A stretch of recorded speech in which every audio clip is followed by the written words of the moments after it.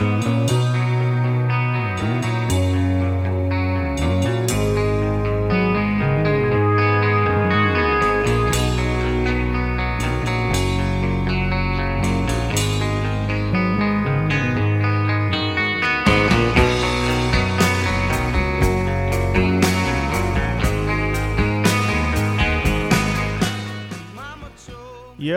how's everybody doing? Welcome back into the Hitters Only podcast. Thank you so much for listening.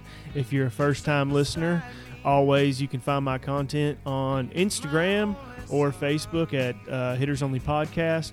And if you want to listen to any of the music that I've ever talked about, you can get on iTunes and search Dan Haynes, and you can listen to all the jams, or as I like to say, hitters that I talk about.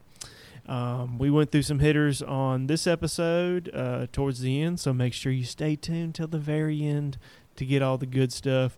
And today's episode features Mr. Dan Haynes, who is also my dad.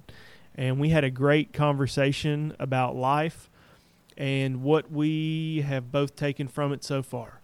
So really appreciate him coming in here and opening up about his career and a bunch of different stuff. So it was great. I had a great time, and I thank him again.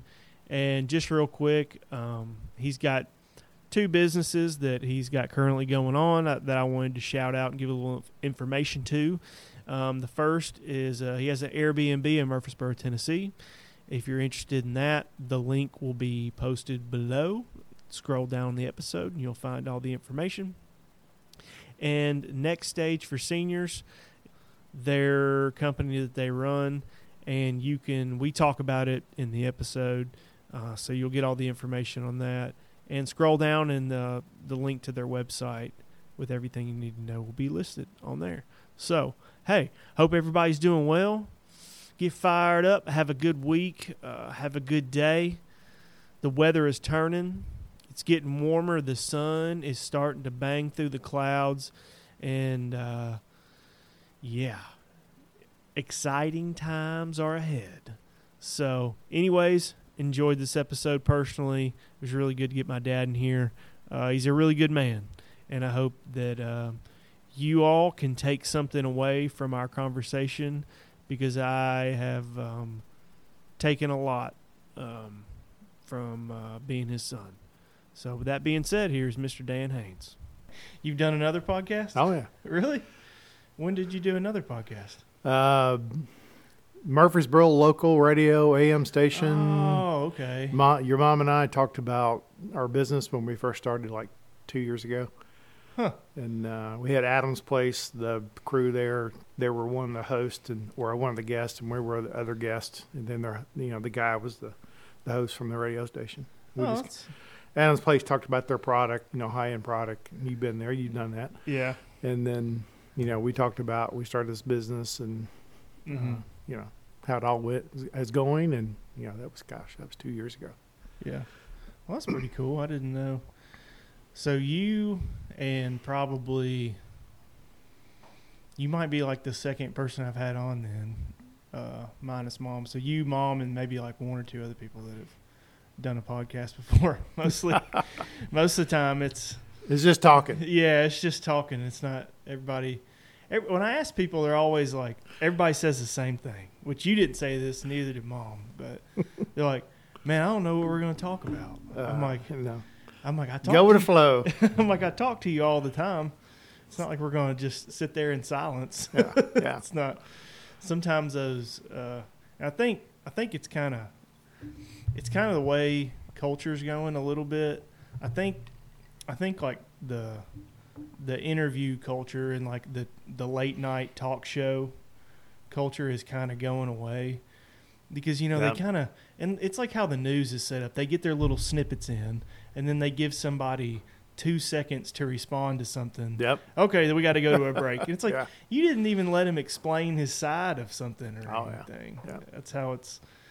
What's the big ones? Carson, is that still around? That was a big one back in the day. Well, yeah, Johnny Carson. Gosh, that was 60s and 70s and early 80s. And then now it's what? Kimmel. I haven't watched late night TV. Well, late night hosts, that type show, probably 10 years. Well, you got to stay up late to watch it. So. Well, yeah. If I'm staying up to 11 o'clock, I'm doing some streaming on something, Yellowstone or something. I don't know. Yeah. I'm not using my time listening to these hosts talk about, you're Joe Biden this or whoever the president is that, and he did wrong. And, Yeah. It's all about politics now. Yeah. A lot of the comedians are, but not all of them. Yeah. Yeah, it gets a little bit political.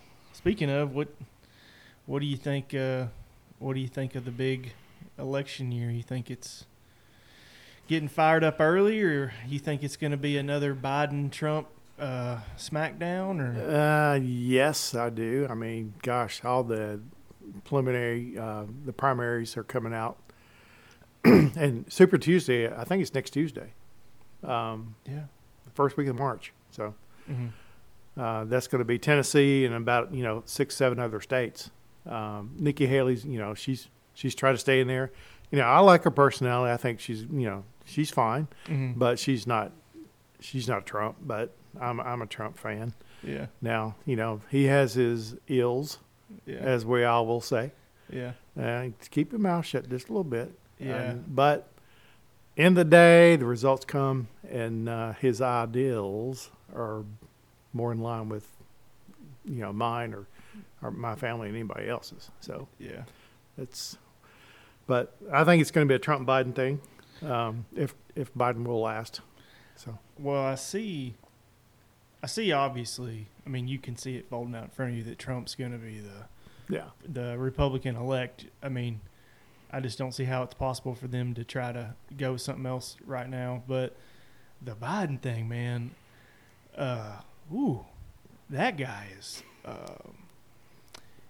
And the thing is if even if he gets there, somehow, some way, gets in office again, gets reelected, I don't see how he could even get close to another 4-year term. Oh no, there's no way. There's no way. It's That guy should be sitting on a dock somewhere fishing. Here's the thing.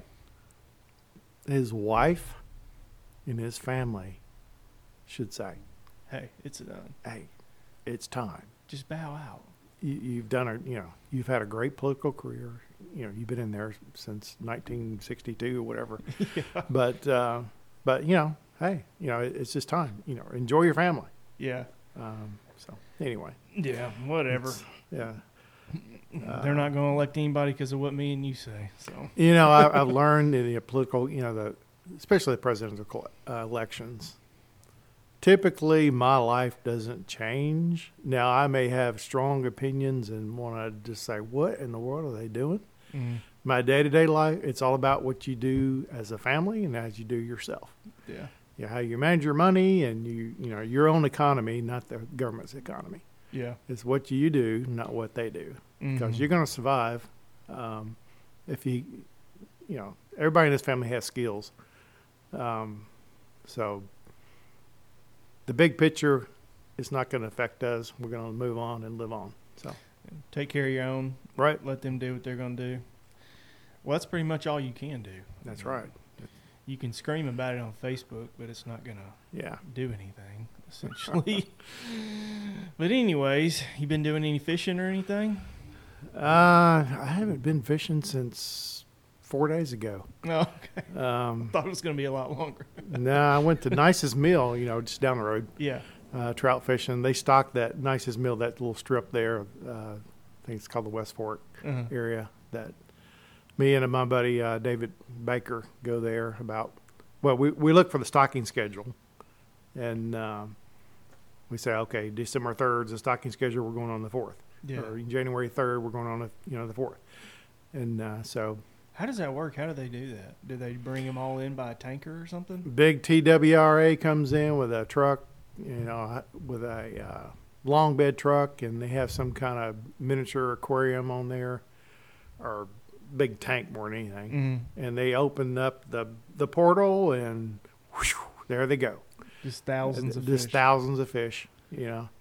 Most of them are Was it trout? 9 to 12 inches long. Yeah, these are trout, browns and rainbows, and Of course, they get in there. If you go if you actually happen to get there, when they actually show up with the truck and back out and do the flush, you get your limit in 2.3 seconds. But yeah, yeah, just bring a net. yeah, But most people go either that afternoon or the next 5-6 days, and then because actually, if longer you wait, the trout get an inch bigger per month. Mm-hmm. So the last stocking is like March the 10th or something.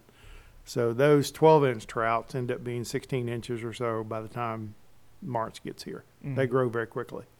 So anyway, that's a fun catch. Yeah. So no, that's cool. Me and a couple of guys used to go to Nicest Mill a lot when I was in high school, and man, there used to be Hispanic families down there on a nice day, and they would catch and eat. So they would catch a fish, and then they would already have a grill and a fire going, mm-hmm. and they would skin them and everything. The women would right there and have them on the open fire grill. Oh yeah, and they would hang out all day long and do that. Trout's a good eating fish, if you can get the bones out, if you do it right. Mm-hmm. But your mom and I, we went to Maine, back in May, first week of May. And the whole thing about Maine, we went to coastal towns all the way up the coast of Maine and back down. And ended up in Boston, flew out. But the thing about trout, that trip was lobster, lobster, lobster. You going to Maine, you're going to eat some lobster. Yeah. And then, I'm a cook. I love to create with food. Mm. And you got a little bit in it yourself. And I bought these lobster rolls that were, $42 for a hot dog bun with lobster.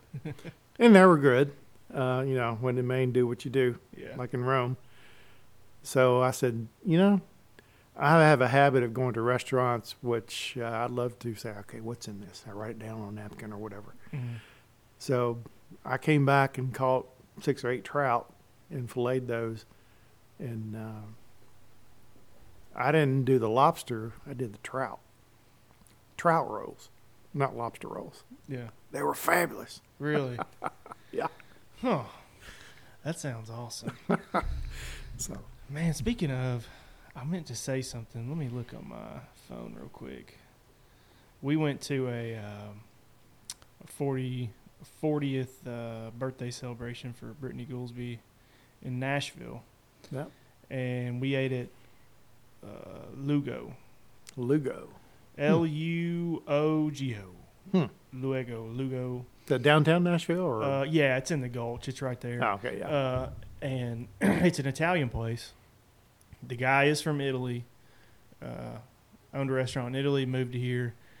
And I would hands down say that it about ruined Italian food for me because it's so good. Huh. And I mean, authentic. Oh man, you sit down and they got these big jars of these like handmade pretzel rolls in there, mm-hmm. and they got any kind of wine or all that you can think of. Sure. And what did I order for an appetizer? I ordered. It was just a big old giant meatball and just a big bowl of marinara sauce. And the marinara, or the red sauce, it was so good. It was almost not even the same thing as like generic. Right. Like it doesn't even seem like it should be in the same category. Mm-hmm. And the meatball was like melt in your mouth kind of thing. Yeah. And then I ended up getting some kind of pasta where like the noodles were actually potato. Oh, gnocchi. Yeah. Yeah. And man, it was sausage and mushroom and gnocchi and all that. And it was like a white sauce, and man. Gosh, your mom and I went to Italy, and I think it's 2012 or maybe 14. But, we did 12 days over there.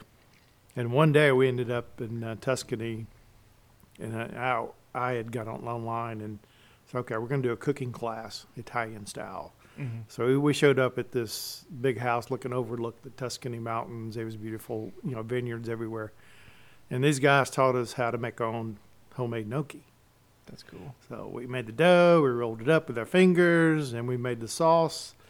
And we sat out on a table outside in the back overlooking the mountains of Tuscany. And we had a fabulous meal. It was probably 2:30 in the afternoon. Good glass of wine, great pasta. And, of course, those guys, there's two guys there that actually they were the chefs. They gave us a recipe. We took that home, and I think I've made it 4 or 5 times. Really? Yeah. That's cool. Man, that's a food experience right there. Oh, yeah. But, yeah, you should I know you like taking Mom on dates. You guys should go there. It's, it's like if y'all got like one appetizer, and y'all both got an entree and like a bottle of wine, you probably get out of there for like $150 or something like that. I mean, it's a nice place, but right. It's not, it's not insane. It's not Fazoli's. No, yeah, it's really, I thought it was actually really, really fair priced for what they were doing. And the owner's there the whole time, walking around with a glass of wine, talks to everybody. And, they got like one waiter for every 2 tables. So, like, anytime you need anything, it's like right here. But it's like anything else. You give me quality, I'll pay the price. Man, they were. That I'd probably not. I went to a really nice steakhouse in Vegas, but other than that, I don't think I've been anywhere that nice. That was pretty good. Yeah. So, but anyways, we're in here talking about food, but yeah, I had Mom on, and she kind of went through where she started to where she is now. I thought it was kind of cool, and I know y'all have a lot of the same life because y'all been together so long. So, but it's only 46 years. Yeah, well, and I'm sure I'm sure that y'all have different sides of everything. Oh, sure. Yeah. I'm a man. She's a woman, right? Every married couple, they've never disagreed on anything. No. You ever heard of Venus and Mars? Yeah. But so yeah, you were born in Clarksville, right? Actually, yeah, I was born in Clarksville. Okay. You never know. Mom, I forgotten that she was actually born in Murfreesboro. So. But went to what high school? What did you go to back then? Clarksville High School. Okay. Both of us actually went there. I met your mom when I was a senior in high school, and she was a junior. Mm-hmm. So, anyway, that's our high school was only back in the day. That was only 10th, 11th, and 12th. It was a 3-year high school because 9th grade was somewhere else. Oh, really? But she came in and was a sophomore like I did, and I became a senior, obviously, and then I sort of met her at a after football game dance after the junior year. Mm-hmm. She was a junior, I was a senior, so yeah, starting in the fall. So what was Clarksville's kind of a military town a little bit. Yeah, if you on the north side. Yeah, so spread out there. Very spread out town. Yeah. Got the river. Goes on forever, actually. So what, like back then, let's see, you graduated high school in what? 1979. 79. I thought it was 78. So what did people, like what was a normal Saturday night, in Clarksville for like a senior in high school, hanging out in a parking lot? Hanging out in front of behind the Hardee's, right next to McDonald's, but a big, huge parking lot called TGNY, that Toys, Games, and Yo-Yos, the department store. That had a full acre parking lot. So it was a cruise. You cruise down up through their parking lot, and you cruise through Hardee's parking lot, and you go around the loop, and you go through McDonald's, and come back around and do it again. And you do it 15 other times until, you see some girl or some dude you want to hang out with, and you stop in the back parking lot. Yeah. That was cruising. I mean, that was the thing. Yeah. I had Jeff on last week, and he kind of said, man, there wasn't nothing to do. He said you just rode around town and just whatever, hung out, people parking lots. And yeah. I mean, literally you put $3 gas in your car, $3, and you can go all night. Wow. Man, that'd have been nice. So, yeah, you've told me some funny stories about your high school stuff, like somebody rode a motorcycle into the gym on a pep rally, and Yeah, back in my era, just so foreign to me. there's, nowadays, things change a little bit with laws. Yeah, It's more relaxed or, yeah. So, yeah, I was a couple of times, 3 different stories. One was, we were sitting there. The first day of school, everybody goes to the gym. Mm-hmm. Back then, everybody just showed up in the gym. They sit in the bleachers. And, the principal, he starts to walk up to the podium. And Howard Thompson. And he was a very serious guy, big old guy. And he was about ready to start his speech about welcoming the new students to the new year. And all of a sudden, you're just, and then suddenly you see Grayson Hurley doing a wheelie all the way across the high school gym. Zing, zing, zing. And he did a 360, made some marks, and then flew out that side door. But of course, he got caught. Golly. you'd probably go to jail for that now. Oh, yeah. Which yeah. he might have. I don't know. Well, what happened to Grayson when, he was kicked out of Clarksville High School, and he had to go to Clarksville Academy. Yeah. Fortunately, his family could afford that, and he did his whole high school career there. But Good grief, man. Didn't y'all put the cafeteria on the roof or something? we, one year, this wasn't my class, but I think it was a class one year ahead of me. We showed up first day of school, and our high school was built in pods, big round pods. It was like 10 pods. Mm-hmm. It was kind of, from space, it kind of looked kind of weird, I'm sure. But everybody showed up, that morning, let's say 7:30, 8 o'clock, and everybody did a double take. What are those cows and heifers doing on top of the roof? Somebody, these guys, I'm sure it was all guys, they brought like 15, 20 cattle. And we had these stairways that went up to the roof. So they broke into the high school, found the stairways that went up to the roof. And, each little round pod had 3 or 4 cattle. Wow. That is impressive. That was a lot of work. We didn't even get anything close to getting anything done like that. That is, back then, I'm sure there was no cameras. Oh, no. There wasn't stuff like that. Yeah, you had a lot more freedom back man. then. Nobody was watching except who was watching you literally. Yeah, that's funny. And then I guess you can't leave out a bottle rocket story. Or who did that? Was that Brian Hamill or something? That was Brian Hamill and Dan Haynes. Oh, okay. And Marty Huddleston, Oh, who was my best man at my wedding. yeah. We're seniors by then, but these pods, they're round, but they all had a little semi-basement that had bathrooms and stuff. Mm-hmm. The little stairs you go down. So we just decided we were going to bring some excitement to the school that day, and so Brian Hamill, I think he was the one that bought the fireworks. Yeah. And we set it up, and there was you get on the top stair, it looks straight into the cafeteria. The double doors or triple doors were open.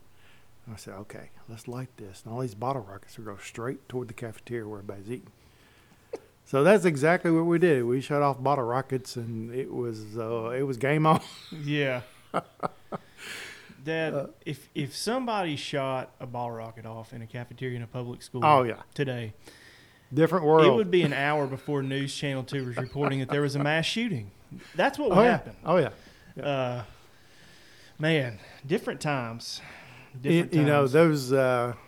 Those things that pass, I can't be convicted for that now. No. But I remember going to I think it was the 20th high school reunion. And one of the girls that I was, and she was a senior with me all the way through high school. Nice girl, knew her well. She became the principal, Mm-hmm. Probably 5 years after high school, maybe 10, I don't know. Yeah. And so Becky and I, we show up, at this high school reunion. We walk in, and here's Phyllis telling about the stories of class of 79 or class of, I think she did it in 2-year increments, 78 to 80. So yeah, if you notice your annual, it shows the small fire that happened because of some fireworks. He said we never did catch. We don't know what happened, but I was back there. Like, I don't know. It must have been that Brian Hamill guy. Honey, are you about ready to go? I think I've met everybody. I mean, it was everything to keep from laughing. Nobody got hurt. It really burnt a 6-inch square carpet. Yeah. But it was very exciting. That's funny. You'll probably get a kick out of this. I was a kid. I don't know how old. I remember I was pretty young. I was probably 8, 9, 10, something like that. And somewhere I got a hold of one of your yearbooks from high school, and I started flipping through it. And everybody writes your senior year. At the end of the year, people always write like notes and stuff in your yearbook. Oh yeah. And you had all these. You tell your buddies, Danny, we'll miss you. All the fun nights we had running around town raising hell. And I didn't know what. Now I know they were just saying I had a good time having fun. See you later. But when it said raising hell, I was like, oh gosh, there was some kind of devil worshiping or something going on. I didn't understand what they were trying to say, but I got it now. So. Yeah, it's this mischief. Yeah, you're immature till you grow up. So that's funny. And sometime when you're 62 or 80, you're still immature in some ways. Yeah.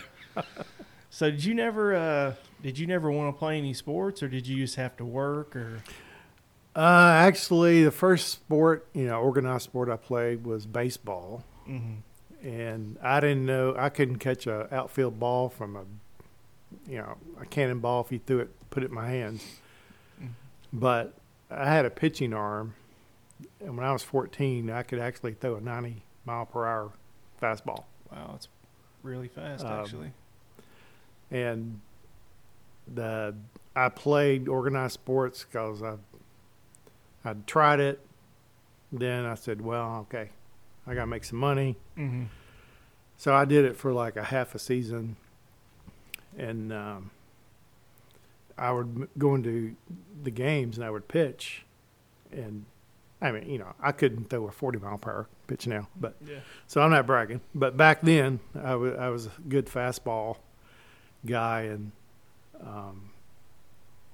I would literally, the coach would say, you got to slow it down because this is going to, this was like scrimmage games. Mm-hmm. You got to let these guys hit a ball.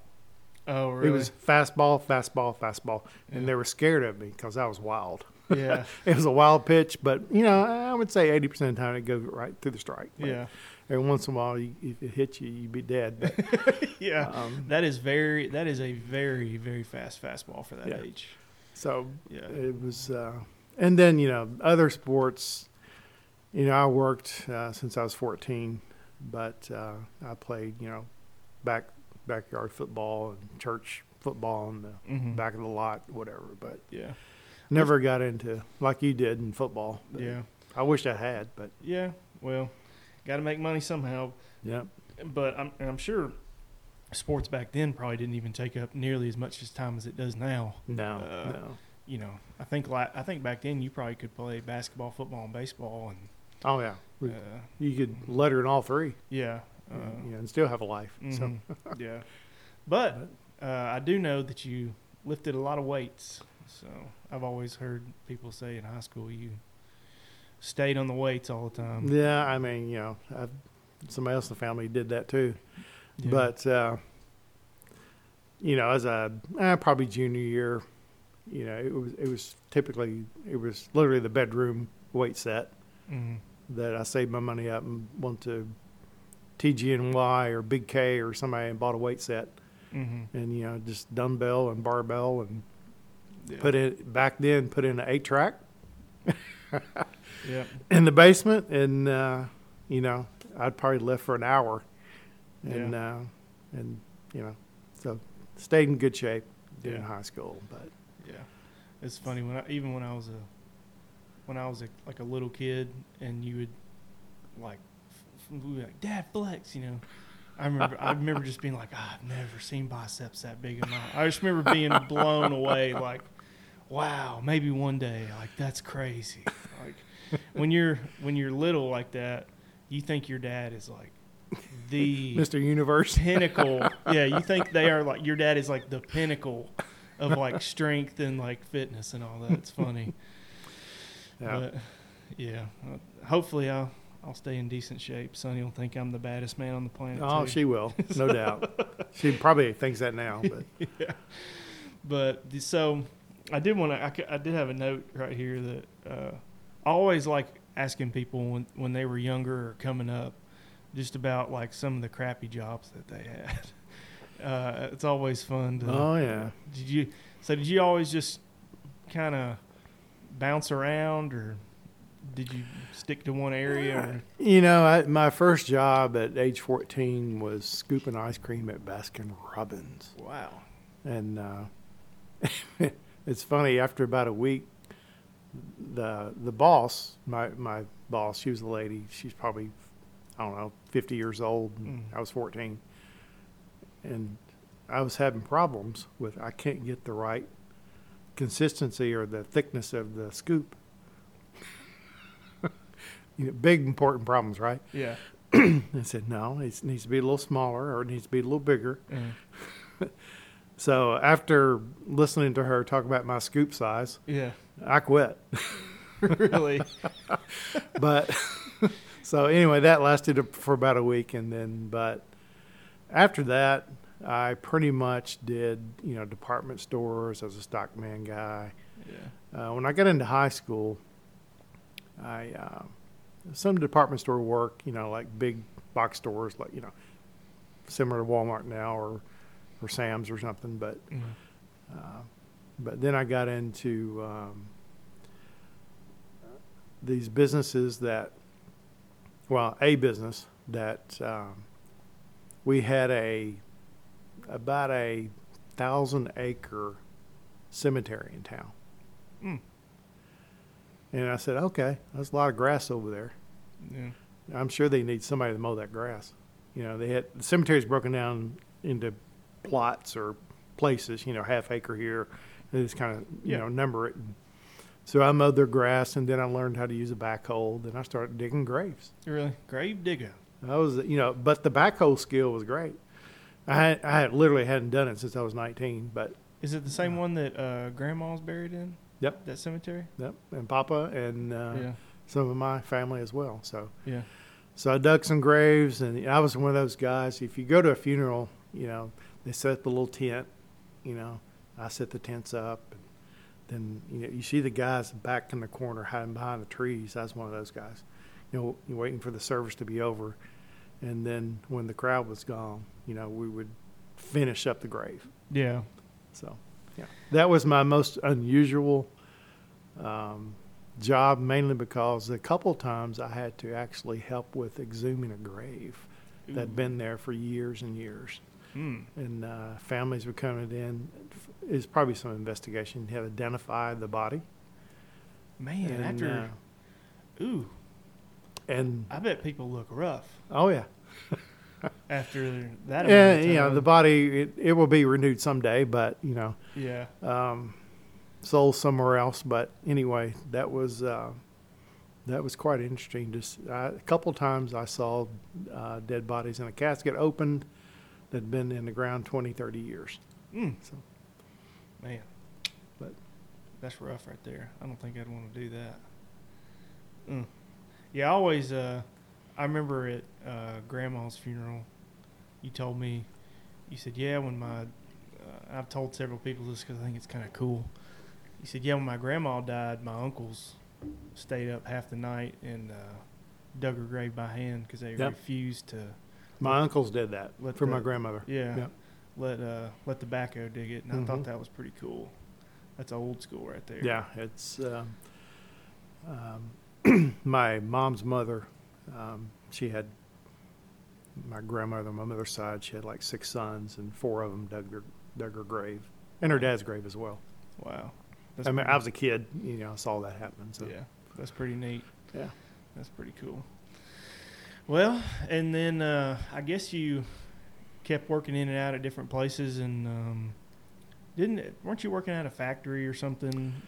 Yeah, toward when I got out of high school, actually, that was 1979, and that fall I literally went to college in Cookeville, Tennessee Tech. Tennessee Tech. So that was a different period. There were so many students that year that they actually put me and a roommate in a hotel instead of a dorm room. Oh. So that was kind of a not so good idea. But a dorm, it was a hotel right next to a truck stop. Yeah. But, I used to go over there and eat most of my meals. But Mm-hmm.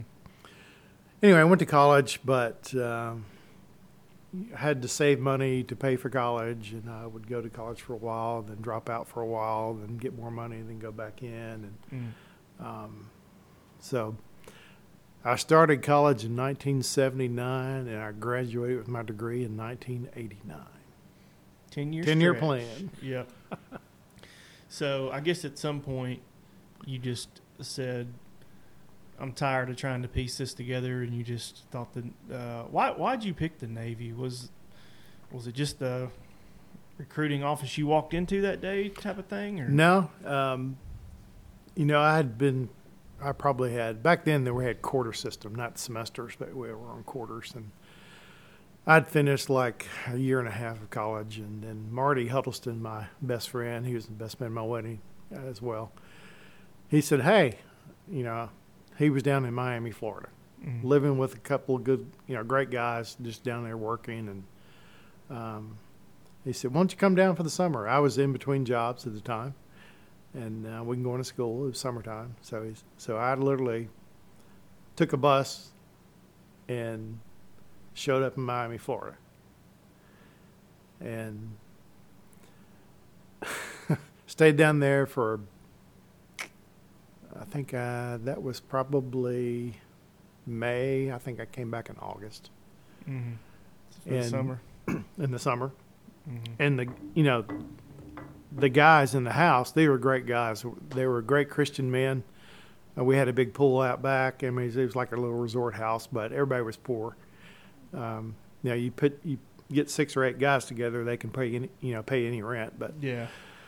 So anyway, showed up at with Marty and the buds, and started going to a church down there. And one of the guys in our little group, he was a Navy recruiter. Oh, okay. Got to know him, just a nice guy, cool guy. Mm-hmm. And I said, "Where's your office at?" I was just curious, and he told me, and so I showed up there maybe a week later, just walked in, and long story short, before I knew it, I'd signed up for the Navy. And the reason why I did that, I had a little college behind me, wasn't sure what I was going to do, so I was going nowhere and getting there fast. Yeah. So joined the Navy, took a bus back to Nashville. I was dating your mom at the time, obviously, and she was living in Nashville doing some nursing stuff living with her sister Jenny, and showed up, and we went for a walk and sat back on a little grassy bank and said, "Oh, by the way, I've joined the Navy." Yeah. Now, at this time, we'd been dating almost 6 years. Yeah.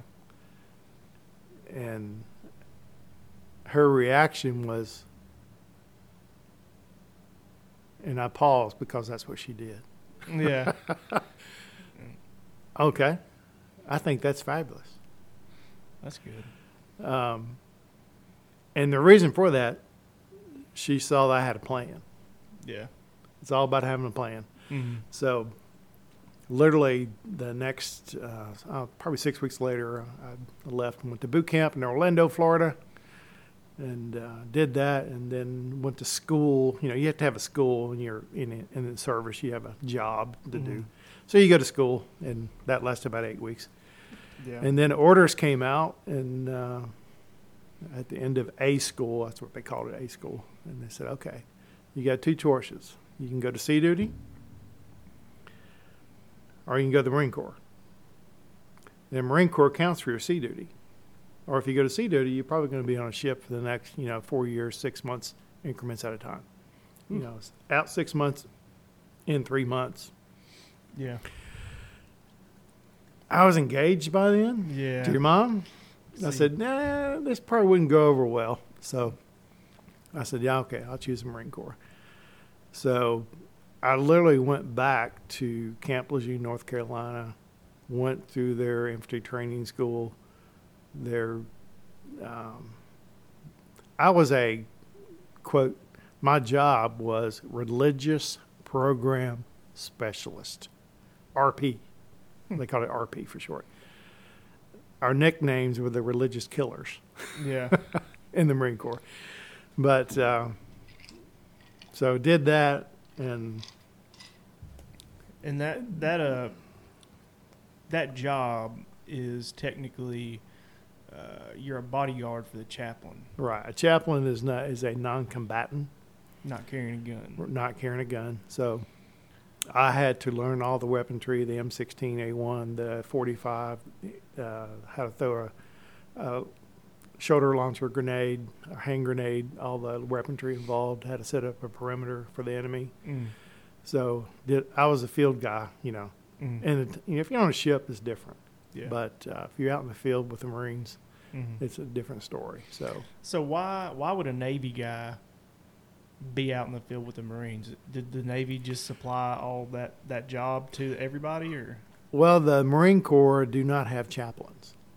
Okay. So the Navy furnishes the Marine Corps with chaplains. Okay. And then you come with the chaplain. Exactly. The Department of the Navy is an umbrella. Under the Department of the Navy is the Marines. Yeah.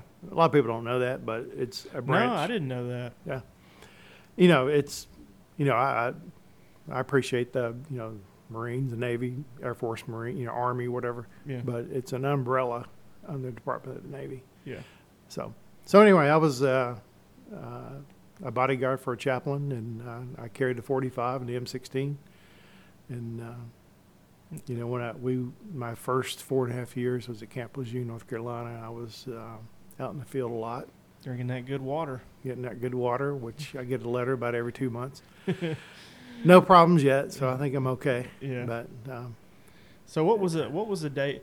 So obviously that would be like your combat job, but like what was like the day-to-day job of that? It went on increments of you're in your own base at headquarters, and you go out every morning at 7:30. You have to do your 3 miles, and you have to do PT. Then you come in, and it's kind of like an admin job after that. Then you go on deployment to the field. You have field exercises. So that was the fun part. Wasn't necessarily fun for my wife, but because I was gone at weeks at a time. But so it was. I did 3 deployments. I went to Norway for cold weather survival in '85 and '86. I was over there for about 45 days at a time. Yeah. And then my last year, I went to Honduras in Nicaragua during the Reagan administration, and saw some live action around there, but nothing too serious. But so I did 3 deployments. Yeah. Okay. Well, was joining the Navy and like all of a sudden getting into that structure, was it a shock to you, or did you feel like you kind of fell in line with it quick? Or? No, I joined the Navy. I was actually older than most of the guys. I was 22 years old. And most of these guys are 18, 19. Yeah. So I was, lack of better words, more mature, only about 2 years or maybe 4 years. Well, that's a big 4 years. Yeah. It is. So, when I went to boot camp, my drill instructors discovered, okay, they saw a resume on me. I did a lot of youth work, a lot of athletics. So I was suddenly, they said, Petty Officer Haynes, you're our new athletic petty officer. So every morning you have to get up and you have to set the pace for all the runs. You have to set the pace for the push-ups and the sit-ups and So, Yeah. Okay. but man, that was Mm-hmm. got you in great shape. Yeah, I bet. So, was it enjoyable, or was it one of those things where like I'm doing this for a reason to get done with school and to get me going on the right direction, and I'm out of here? Like, did you ever think about I'm gonna put my 20 in and retire, and then? Yeah, I did both ways. I thought, okay, this is a good avenue for me to finish college. And when I went in, I obviously had some college behind me, so I was at a higher rank when I got out of boot camp. Yeah. So then after the first, 4.5 years at Camp Lejeune with the Marines, I said, okay, this is kind of cool. I've enjoyed this. Mm-hmm. So my military career could have been over by then. Mm-hmm. But I extended for 3. And so now it's time for shore duty.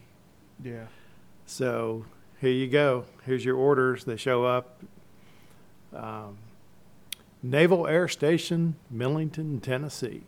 Millington. Which is Memphis area. Yeah. And so I showed up at the Naval Hospital in Millington. And I was, quote, the chaplain's assistant, religious program specialist. Mm-hmm. Different role. Back there you're doing grunt work, you're out in the field. Yeah. Here you're nothing but an admin type person. But I appreciate that. I learned so much about admin from that job. Yeah. But, I worked for a Baptist chaplain. I worked for a Catholic priest. Mm-hmm. I worked a little bit for even a Muslim. Right. So you learn all these different denominations, and Yeah. you just help them out, Yeah, that's neat. So The show was really educational too. To get like a good grip on.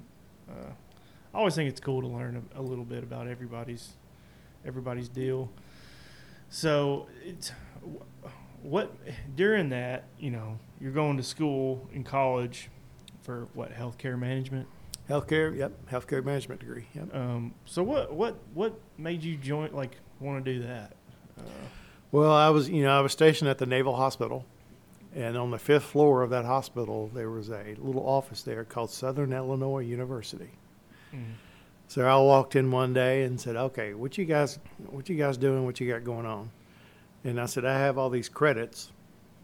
And this guy sat me down. He said, "We offer like 5 different degrees here, but he said your credits would perfectly align to healthcare administration." I said, "Okay." I said, "What's the math look like?" Yeah, you like and me. Okay, you have to pass algebra 2. I said, okay. So literally, I went through that course, and it was the best education because,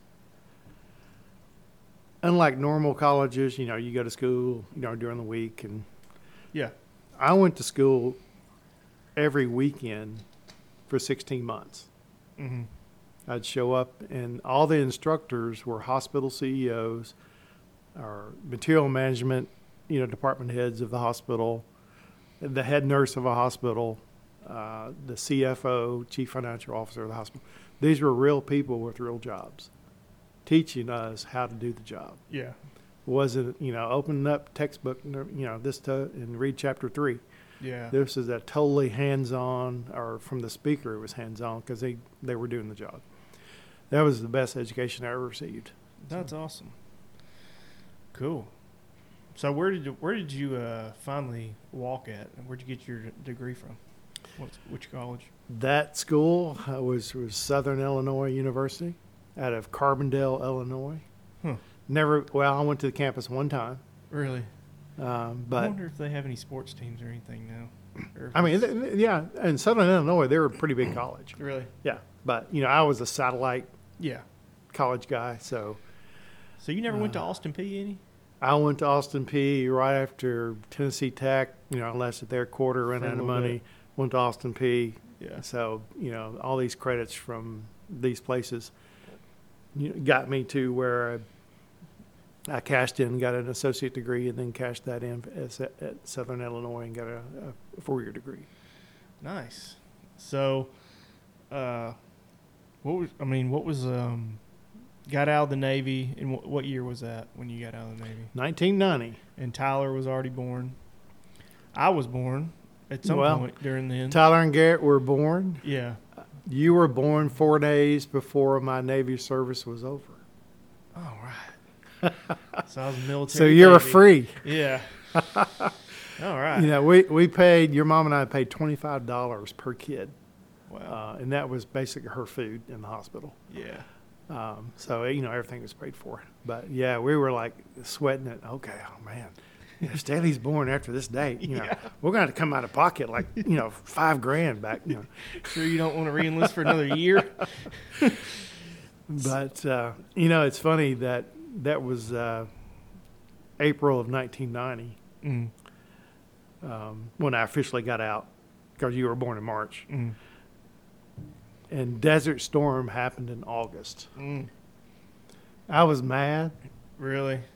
You know, if you do the time in the Marine Corps and the Navy, you know, and you really don't see any action. Kind of want to. A man thinks, man, I wish I was still in. You know, that's just a gene of a man. Yeah. But so anyway, Desert Storm happened. I didn't have to do any reserve time, so there's no commitment anymore for me. So I'm out. So what was your first job as a administrator, I guess, is what that would have been? Well, the first job after my degree was as a recruiter, recruiting for nurses and certified nursing technicians. Okay. Miller Mott Business College in Clarksville. So I'd go out and, you know, try to recruit these students to come in and start their degree for, you know, to be an LPN and a CNA. But I'm sure that was a big paying job. Yeah. Yeah. Oh, yeah. You told me one time, you said, I was an administrator one time back in the day, and I made like $20,000 or something. Oh, yeah.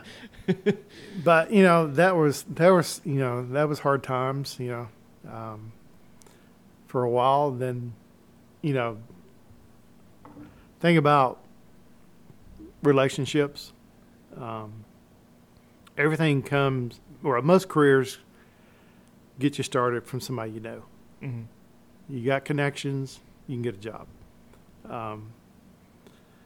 My mother knew someone in West Tennessee who was a vice president of a healthcare company, and your son has a healthcare degree.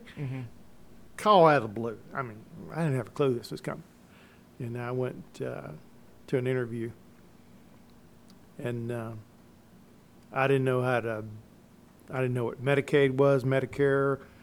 I didn't know anything about healthcare. I had the degree, but no practical experience.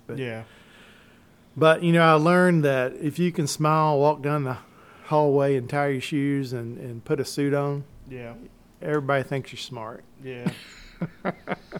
Man.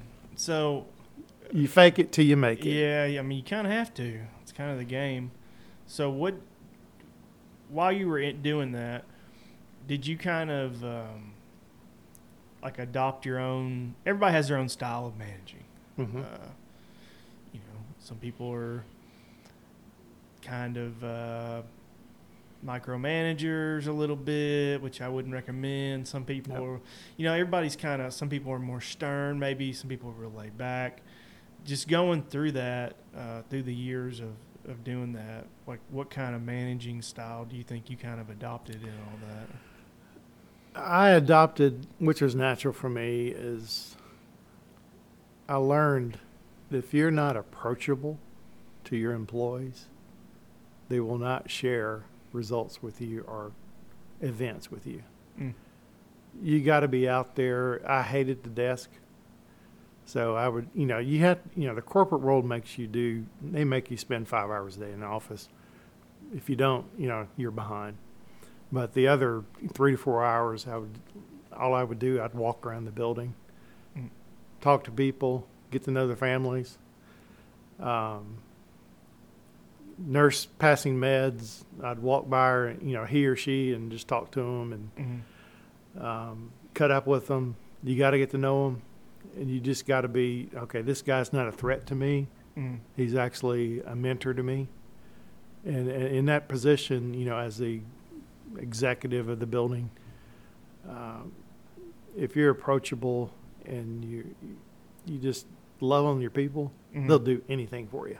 Yeah.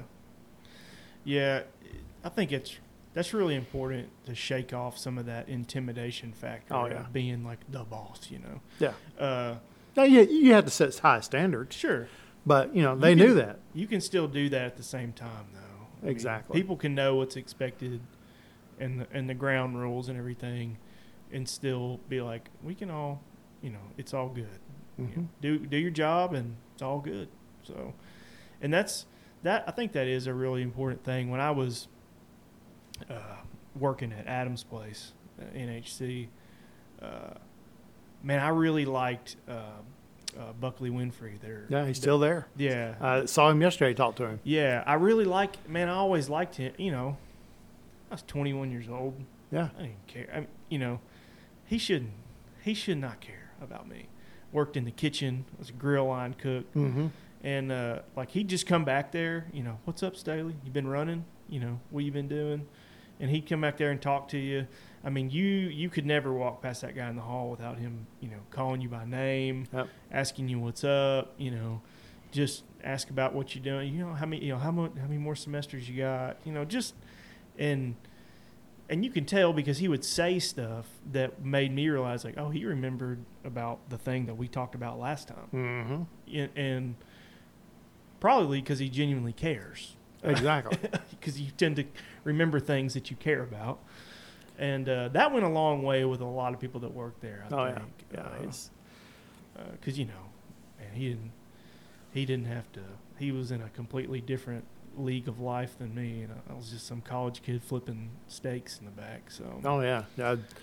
In my later years, when I say later years, I meant 5 years ago, I did some interim work. I'd go into these buildings that didn't have an administrator. Mm-hmm. I'd hang out there for 30, 60 days and just kind of run the building until they found a replacement. Mm-hmm. And that's a different world. You don't have to do a lot of the corporate BS stuff. Yeah. Because they know you're an interim. So I used to spend my day, I'd go back to the kitchen. I'd come in every morning and I'd eat a piece of bacon. Yeah. Then I'd say, okay, dishwasher's full. So I'd go back and do dishes. Yeah. Then I'd go in the laundry. And I said, man, it's piling up. So I'd do some laundry. Yeah.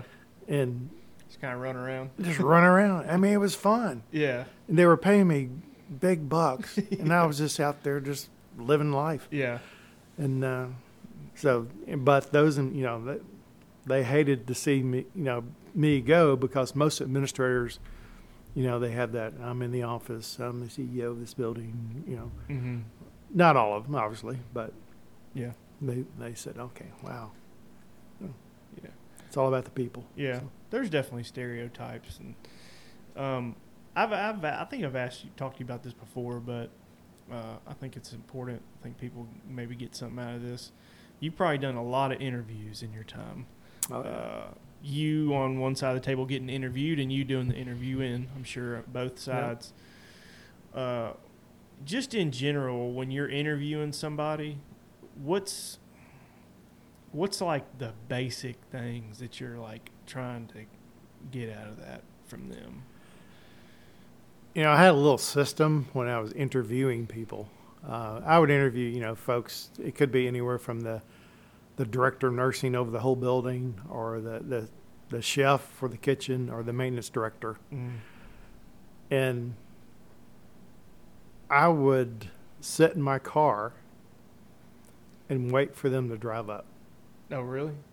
I didn't care what their car they drove up. I mean, that didn't mean, but how they presented themselves, how they came out and walked down the sidewalk, and that just gave me clues of miniature clues who they were. And then they'd come into my office, or I'd meet them in a conference room, whatever. Mm-hmm. And, first 5 minutes is nothing but, just chewing the fat. Yeah. Get to know them. And if you get them on a comfort level, they'll share a lot of things with you. Mm-hmm. And I knew who was, this guy's probably, or this woman's going to be probably a good risk for me to take. Or mm-hmm. no, after about 30 seconds, this person's probably not a good risk for us. Yeah.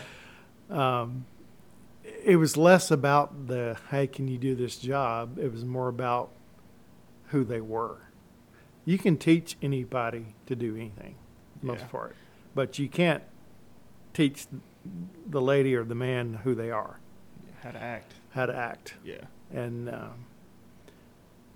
I think there were literally, I probably hired 20 administrators, over these buildings in my career. And I had 2 failures, but 18 good ones. Yeah. And they stayed with me the whole time. The only time they left, I left companies and went somewhere else, but they were still there when I left. But so it's all about, teaching them, treating them right, and being part of their world. So. Yeah. Yeah, it's and on the other side of that, getting interviewed, I like to think I'm pretty good at it. I always try, and just to give an example, the job I'm in now, I came in very low level in the job I'm in now, but they had a real bad experience with an employee before me. All right.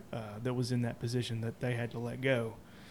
So they were kind of being real careful in the interview process, and I had 2 interviews for it, for a pretty low-level job, too. I thought that was kind of wild, and I didn't know anything about golf. I didn't know anything about golf maintenance. I had played golf at the VA golf course one time with Parker Caskey 12, 15 years ago. I didn't know nothing. But I knew I liked working outside. I knew how to mow grass. I knew how to do stuff. Yeah. And I just went in there and, I was real honest and answered all the questions as best as I could. And at the end of it, I said, look, man, I work in a factory right now, and I can't stand it. I said, I love being outside. I said, I'm a good employee. I've never been in trouble at any job I've ever had. You don't miss work. I don't miss work. Unless you're on deathbed. I bring my lunch. I work every day. I'm not a problem, and I can learn anything you want to teach me. Yep. And so I got a second interview, and I just technically I was running my own lawn care business on the side when I was doing this, right. And one of his last questions was, he was like, "Look, man," he goes, "You're basically taking a pay cut to come here and work, and I just don't really understand why you want to come work here." And I just basically went into a big spiel about how I just think happiness is more important than chasing down dollars. And after the fact, years later, my boss told me, he said, that comment right there, and one of the guys in the interview who was the director of the whole golf department knew one of my football coaches from back in the day. And he called Coach Wyatt, and Coach Wyatt said, don't let him leave that building without giving him that job, I'm telling you. So those 2 things right there got me the job. But a lot of times when they come in and they almost come in acting like they're a know-it-all already. Oh yeah. And it's like, man, I don't really. You got to be humble. Yeah. It's like, I don't really care about how much you think you know, because we're going to want you to do things the way that we do them, and you may know how to do that, but you may do it in a different way. So, like, I'm more interested in attitude and track record, and a man with character can do anything you can teach. Yeah. So, yeah, I agree. So that's been a theme for me, because I've had a bunch of random jobs and pretty much been good at all of them.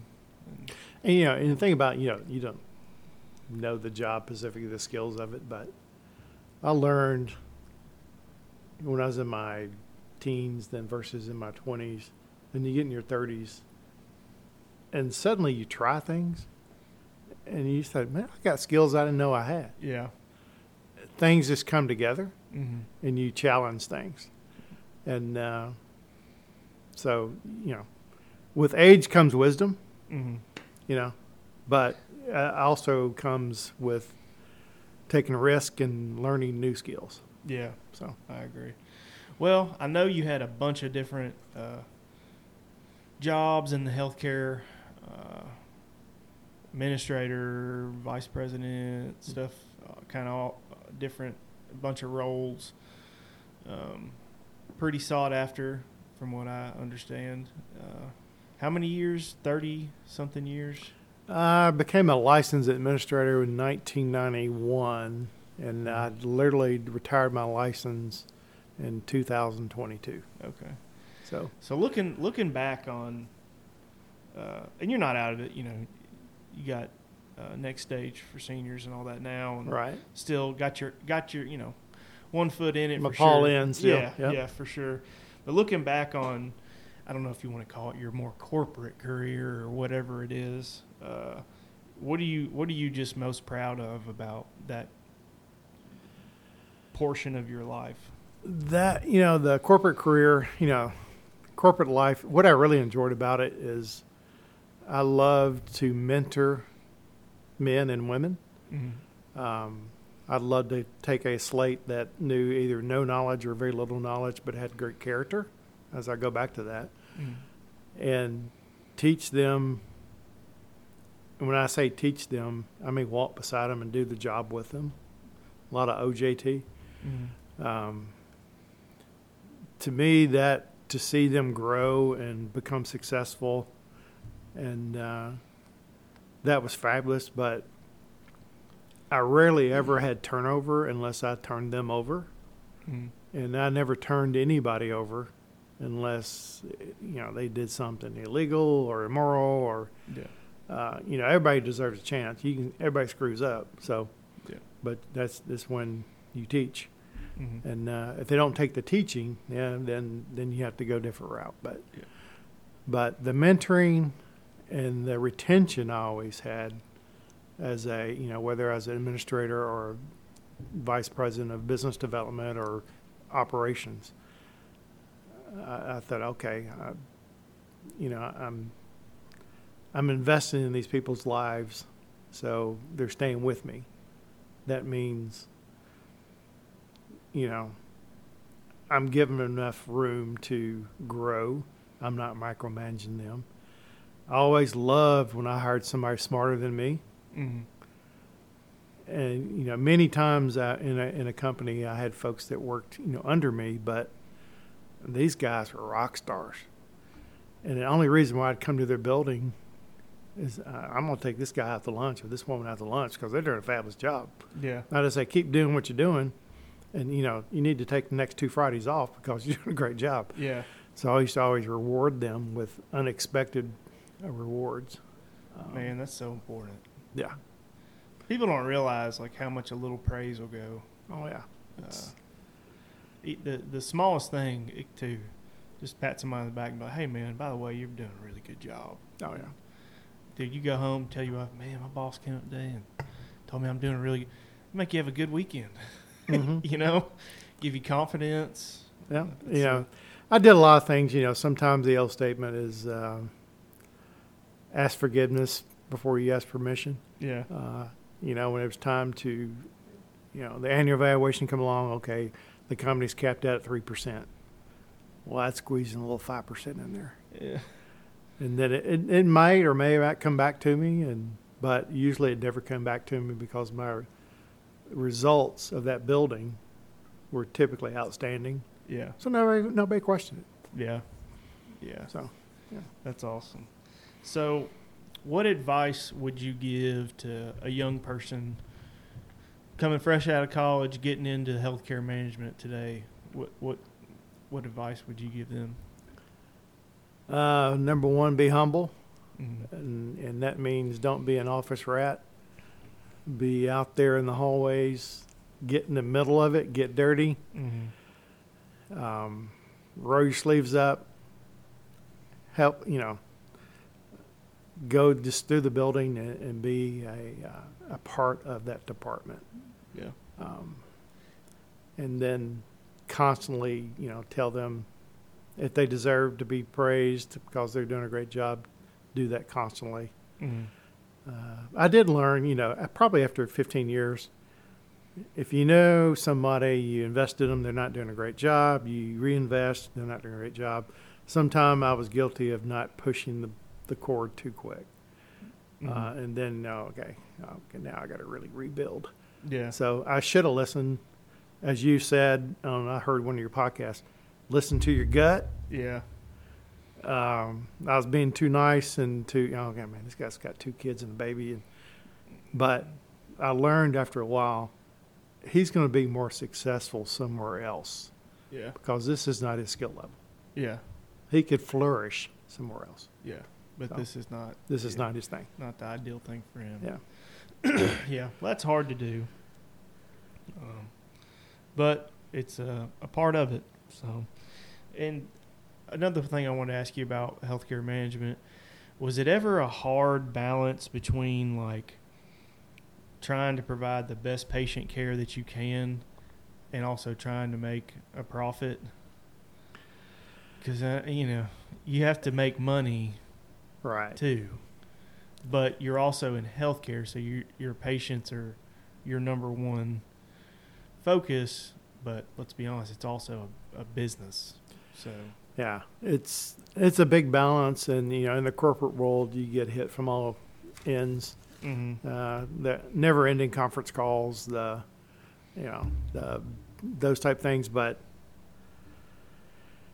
it's kind of like if you're a good leader and you go through the building and you discover what needs to be done. Maybe you don't have a clue how to fix it, but you surround yourself with the smart people in the building. Yeah. And when I say smart people, I don't mean the director of nursing. I mean the CNA at the lowest level sometimes will give you the best answer, or the nurse who was just hired 2 weeks ago. Yeah.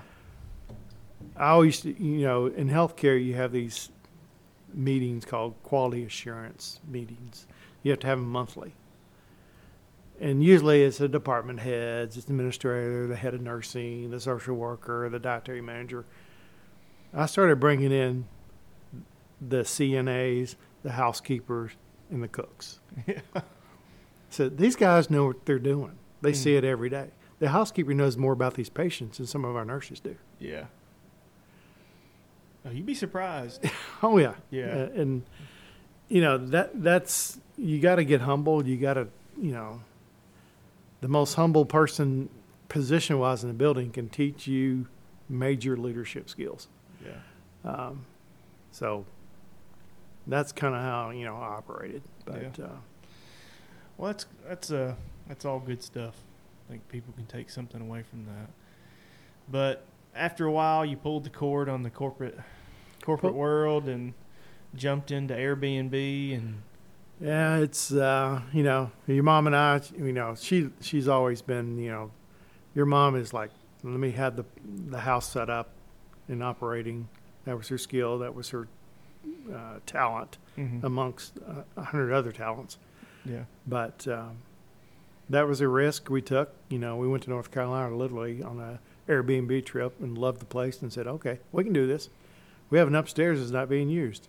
And it has a separate entrance. Yeah. So we came home in June, and I think it was middle of June, maybe my birthday, maybe July 19th. I said, okay, by September 1st, we need to be open for the upstairs. So we opened it. It flourished, did great. We did it for 5 years. And about 2 years into that first 5 years, we bought a cottage downtown, off Main Street on Billboro. And that thing is still going. 1927 vintage cottage that stays booked all the time. And so that was, starting the first, quote, business after the corporate world. Yeah.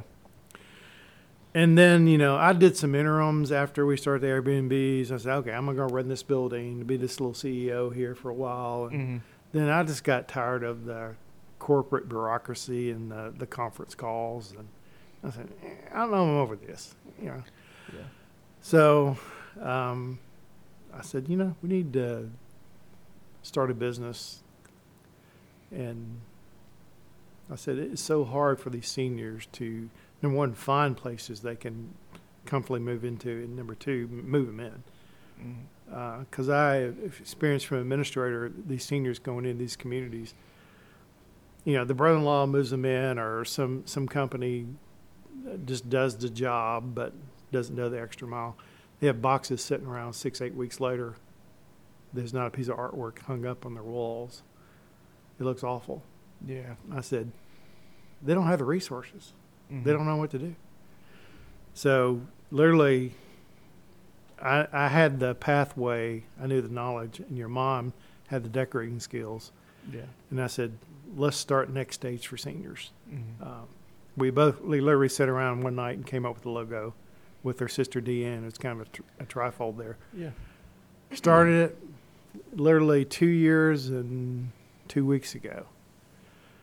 And Going well. going well, I think it's a great service. I think it's a big benefit. I didn't really know that aspect of healthcare even kind of existed, like what y'all are doing. I didn't know. Which y'all are pretty unique in what y'all do. Yeah, we're a very hybrid model. Yeah, it's not. I've never seen another thing like exactly what y'all do, but it's pretty neat. And you're right. Look, state the facts. An old person has probably been living in a house for a long time. The average old person. Mm-hmm. And their house is set up. They got the picture of their family over here. Mm-hmm. And it's their favorite picture. And they got their great-grandma's dresser over here that they've, prized possession. And, you have to leave your home. And then go into a small apartment, and you're just staring at drywall with nothing's familiar. Right. And you got a TV in your room, and you just, watch The Price is Right all day, and you just feel like the farthest thing away from is home. Right, exactly. So it makes a huge difference when you can come in there, put memorabilia up from their life, items in their apartment that were in their home, their favorite chair, their dresser, their mirror, their very familiar things that they've been around most of their life. And it's not clutter free. It's clutter free. It's not crowded, and it's comfortable. If you go into a home or anybody's home, if you got too much stuff, it's stressful. So we learned that. Mm. You got to keep it not necessarily hotel-like, but hotel is a start, and then add just a little after that. Yeah. And then it's like, okay, this is bigger than I thought it was. Yeah. So, but I think that makes a huge difference in the morale of older folks. We set a great foundation for the first, week of someone moving in, which is huge. I mean, everything's built on a foundation, right? Yeah. I mean, you don't want to start off on a bad foot. No. Because it's not comfortable. A lot of times people have to kind of be not forced, but they get into a situation where they kind of got to go to a home, and they need to go soon. Yeah. Just because it's gotten to that point. So. One of the, this business, I've been in it 2 years, has done very well. We work probably average of 3 days a week. And my goal was to, not use, I've worked 30 years in the corporate world, whatever, you have your retirement funds. I said, okay, from 62 forward or 61 forward, I just need to do something to keep me. I don't want to touch my retirement funds, right? Yeah. That's logical. And it's more than done that. But the real success of this business is there's three parts. Your mom and I, we have the background knowledge. Mm-hmm. She's a nurse. She's a registered nurse. Mm-hmm.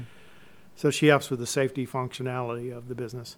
Yeah. But we have about 11 employees that work for us. They're all from our church, Fellowship Bible Church. And these are women and men that we have known for at least 5-6 years, minimum. They're doing this. They don't even care if they get paid. Yeah. I pay them well. But you get a bunch of women into setting up an apartment, setting up a house. Enjoy It's it. just like one big slumber party. Yeah. They like it.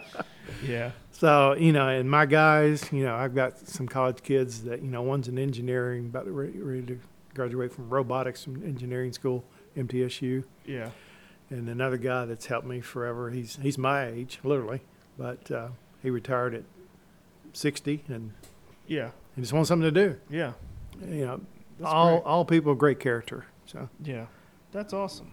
That's all good stuff, and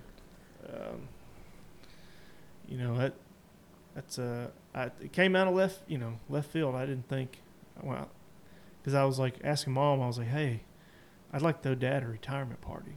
And she was like, oh, well, he's not retiring. I was like, well, he quit his job. She's like, no.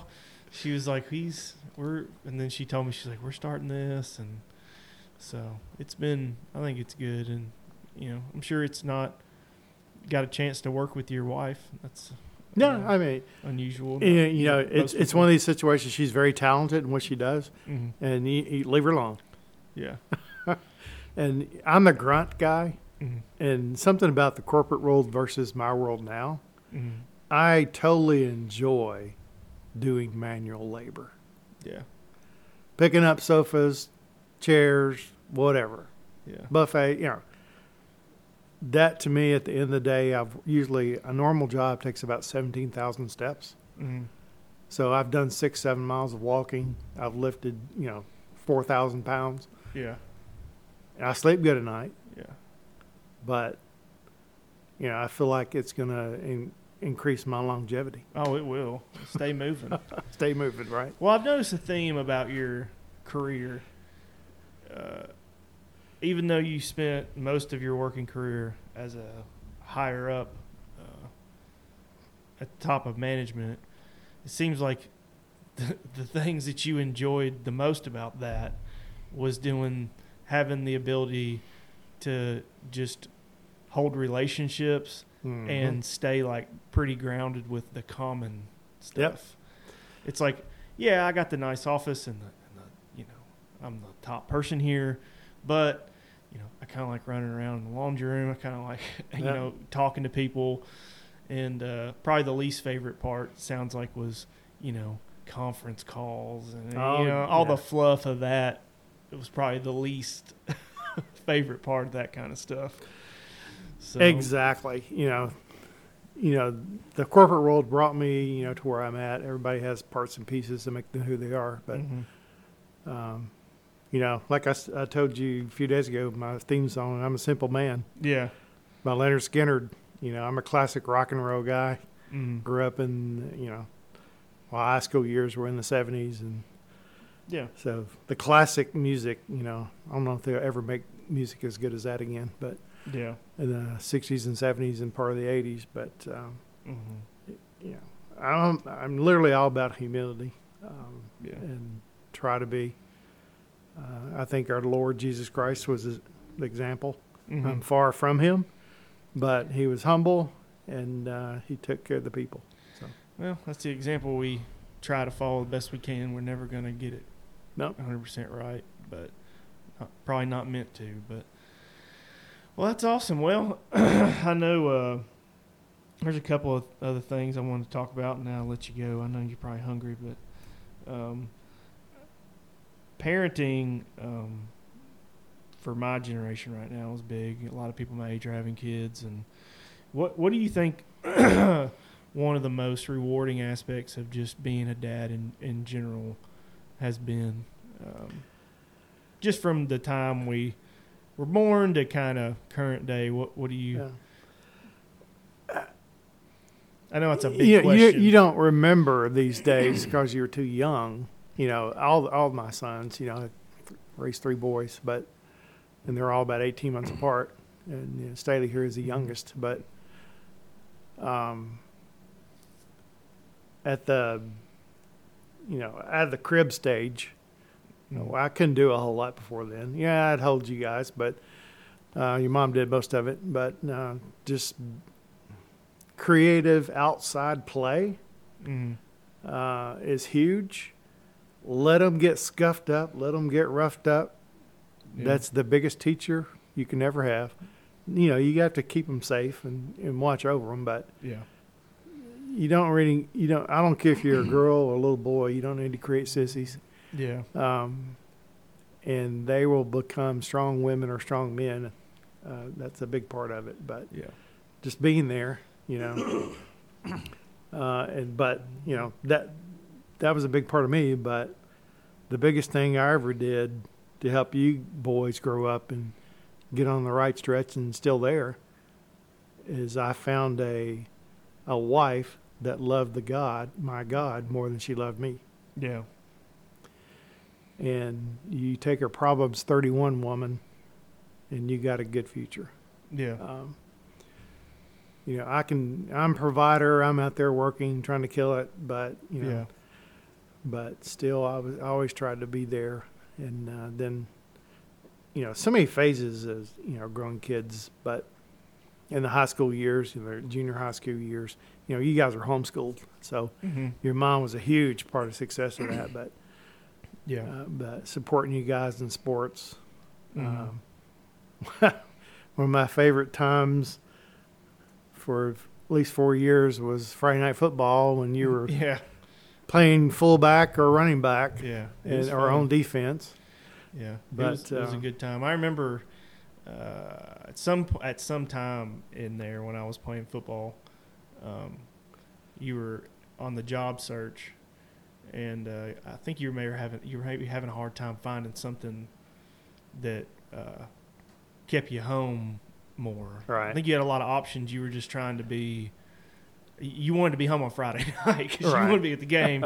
And I remember Mom told me, she goes, Dad's looking and he's got a lot of options, but he wants to be home, especially on the weekends. And she goes, Staley, he told me if he has to, he'll work at Home Depot during football season just so he can go to your games. Yep. And I was like, well, don't do that. But Yeah.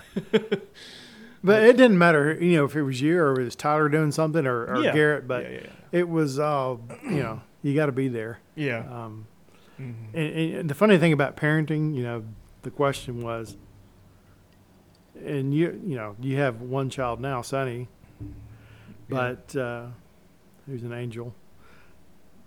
You may have one more. You may not have no more. You may have 3 more. Yeah. But each child typically is totally different from the one before. Yeah. You can see that example in our family. Mm-hmm. You were the outside, rough 'em, tough 'em, climbing trees. Probably should have broke more bones than you did. Yeah. Garrett was a very intellectual person. Mm-hmm. He loved to read. You became who you are. You love the outdoors. You had skills related to that now. Mm-hmm. Garrett, he was the reader. He was the tech guy. Mm-hmm. Well, what is he doing now? He's reading the law. Yeah. He's an attorney. Tyler was more of a business type mind. Yeah. He was very interested in, okay, what kind of deal can I make here or there? Scheming. Yeah. Scheming. And that's exactly who he is. Yeah. He was that as a kid. Yeah. You can see that by typically age 6 or 7. Yeah. I think that's pretty cool that I think it's something to be proud of as a parent. You raise 3 different individuals, and man, Jeffro last week he was just saying like about his girls, like I'm just thankful that I have good kids. Yep. Because it can go south, and it does for some people.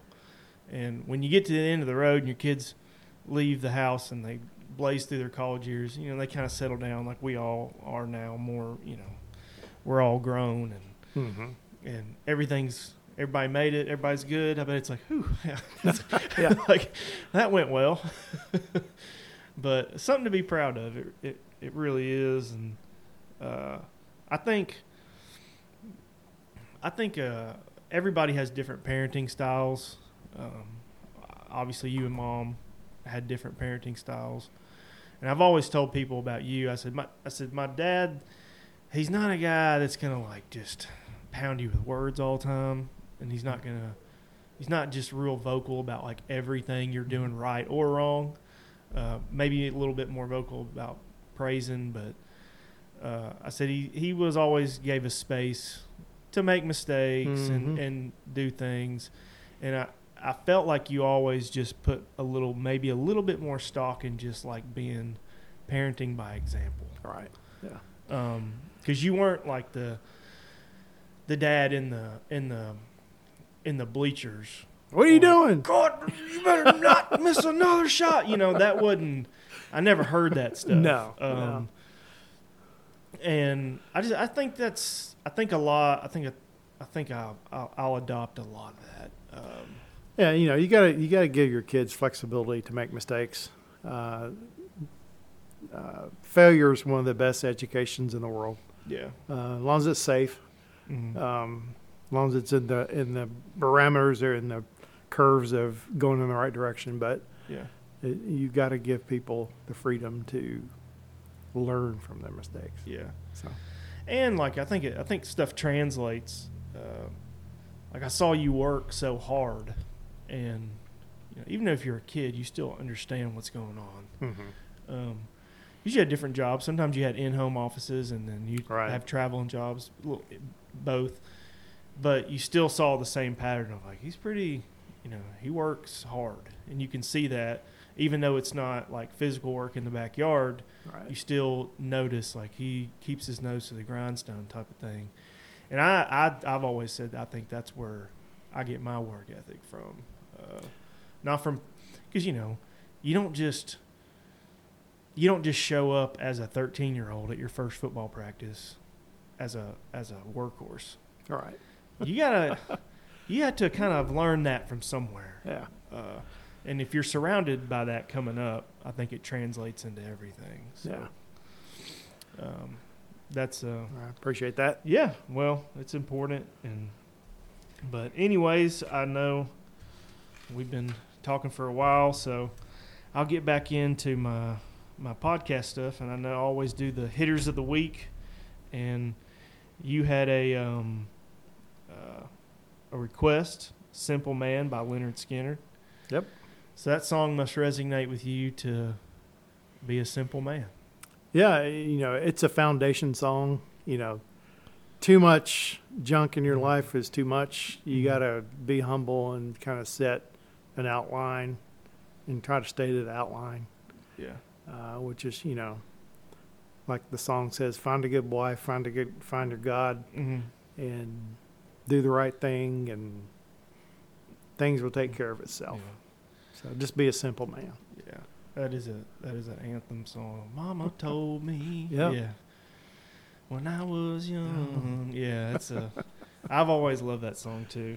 And I got two more songs because I always do 3 hitters of the week. And I kind of went through my playlist and all my music and was trying to. There was a bunch of songs that I thought related to you or things that you like. And the second one is "Millionaire" by Chris Stapleton. And the basic chorus of the song is, they say love is more precious than gold. It can't be bought and it can't be sold.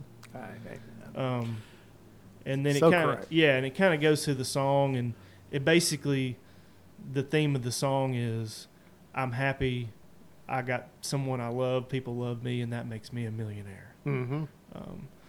So I thought that resonated good with your life and your belief system, because it's not all about money; it's about who you are. And the funny thing about, you'll get there. Everybody does. The older you get, you learn that material possessions aren't the most important thing.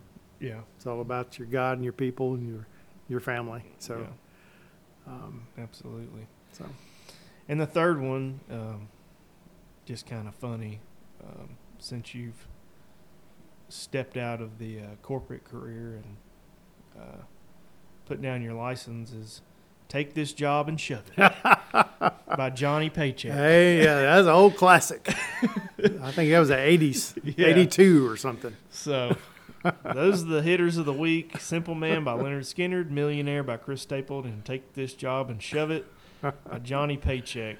And good playlist. Yeah. And I always do a quote of the week. or just a quote in general, I like to flip.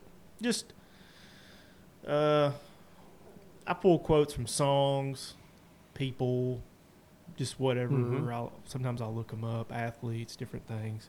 And this is actually a quote from you.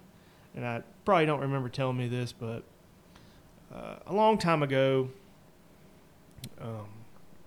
we had some neighbors that were going through a hard time, and I think you helped them out or essentially paid for them to go on a family vacation because they needed it. And I was young when that happened. I remember talking to you about it, being like, Dad, I can't believe, and I remember asking you, are they going to pay you back? And you said, if you give something to someone, give it to them with the understanding that you'll never get it back. Yeah. Basically, you were saying, don't expect it back. Don't expect it back. Yeah. If you're going to give, you're going to give. Just give. And maybe if you do get something back, great. But don't expect anything back. Yeah. And I've followed that. I followed that advice pretty closely, and it's worked out well. And it's prevented. It's been a preventative for problems. I'm not saying I sit here and loan out money or anything to anybody, but it's anything. That's not just about money. That's I give my time to a lot of people. Exactly. I've helped people with projects, and if I come to your house and help you build a deck one day, I don't expect you to come help me build mine next year. It's not about the payback. No. It's about when you give. Everybody. Real quick, I think everybody has spiritual gifts. Mm-hmm. You got to use those gifts to influence the most people you can in your life. Mm-hmm. Whether that's giving, whether that's something simple as cooking or fishing, you can find friends and teach them how to do that. Yeah. So share yourself, and then you'll be the happiest man around. So yeah. Well, that being said, and the only other quote I can quote you on is, don't let your mortgage be more than 20% of your. Yep. Which I followed that too, and that has worked out well for us. Yeah. What is it? Don't let your mortgage payment be more than 25% of your take-home pay. Yeah, your take-home pay. Yeah, and my second one is, by the time you turn 50, that mortgage needs to be gone. Yeah. No, for real. That and. Don't stop dating your wife. You've always said that. Oh yeah. That's your keep your going. Yep, that's your big ones. So, but anyways, thanks for coming on Hitters Only. It's been fun. It's a pleasure. Yeah, well, you're always welcome back on. And if you got any, if you ever think of anybody that's that has an interesting story or anything, I even thought about it may be interesting talking to Bobby about his career with the. Tennessean, yeah. Tennessean. Oh, gosh, yeah. He spent 45 years there and has lots of stories. Yeah. I thought that might be interesting to talk to him about for a little bit, maybe one night or something. But so if you ever have anybody, just let me know. I'll send him your way. Yeah. But anyways, thanks for coming on. Thank you. All right.